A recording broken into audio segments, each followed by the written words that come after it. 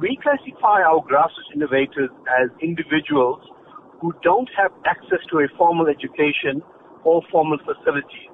And in the South African context, we have many of these individuals, mainly because a lot of the South African population is rurally based. The reason we're looking for them is that we want to provide them with the support that's required to grow their ideas to a more commercial environment where it allows these innovators to now become entrepreneurs to create new opportunities for themselves. Can you tell us about the types of innovators that you are looking for? This is an innovator who operates out of a township in Gauteng, and he decided to bring up this innovation because he could see that the youth in his area were having a problem with transportation, getting to and from where they needed to go.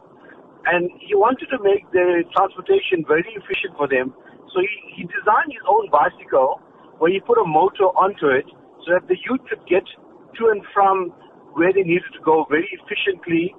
But it was a dual kind of bicycle. So once the motor was there and there was fuel in the tank, the bicycle would work off the motor. If the fuel ran out, the bicycle could then be pedaled. And this bicycle could get up to 60 kilometers per hour over a small range. And why we try to support somebody like this? Because he's looking at an innovation that is relevant to his community, that is relevant to his area, but it's innovative because it's not just about the motor and the bicycle. He makes the bicycle to the needs of the person who's going to be riding it. So, Ashley, how do people get in touch with you? Well, we have a website, which is called www.tliu.co.za. And if they get onto the website, they can register their innovations on those websites. We will then get in contact with them. And what if they don't have access to the internet then? We're doing roadshows where we're going to get out to the rural communities, where we're going to engage with the innovators one-on-one.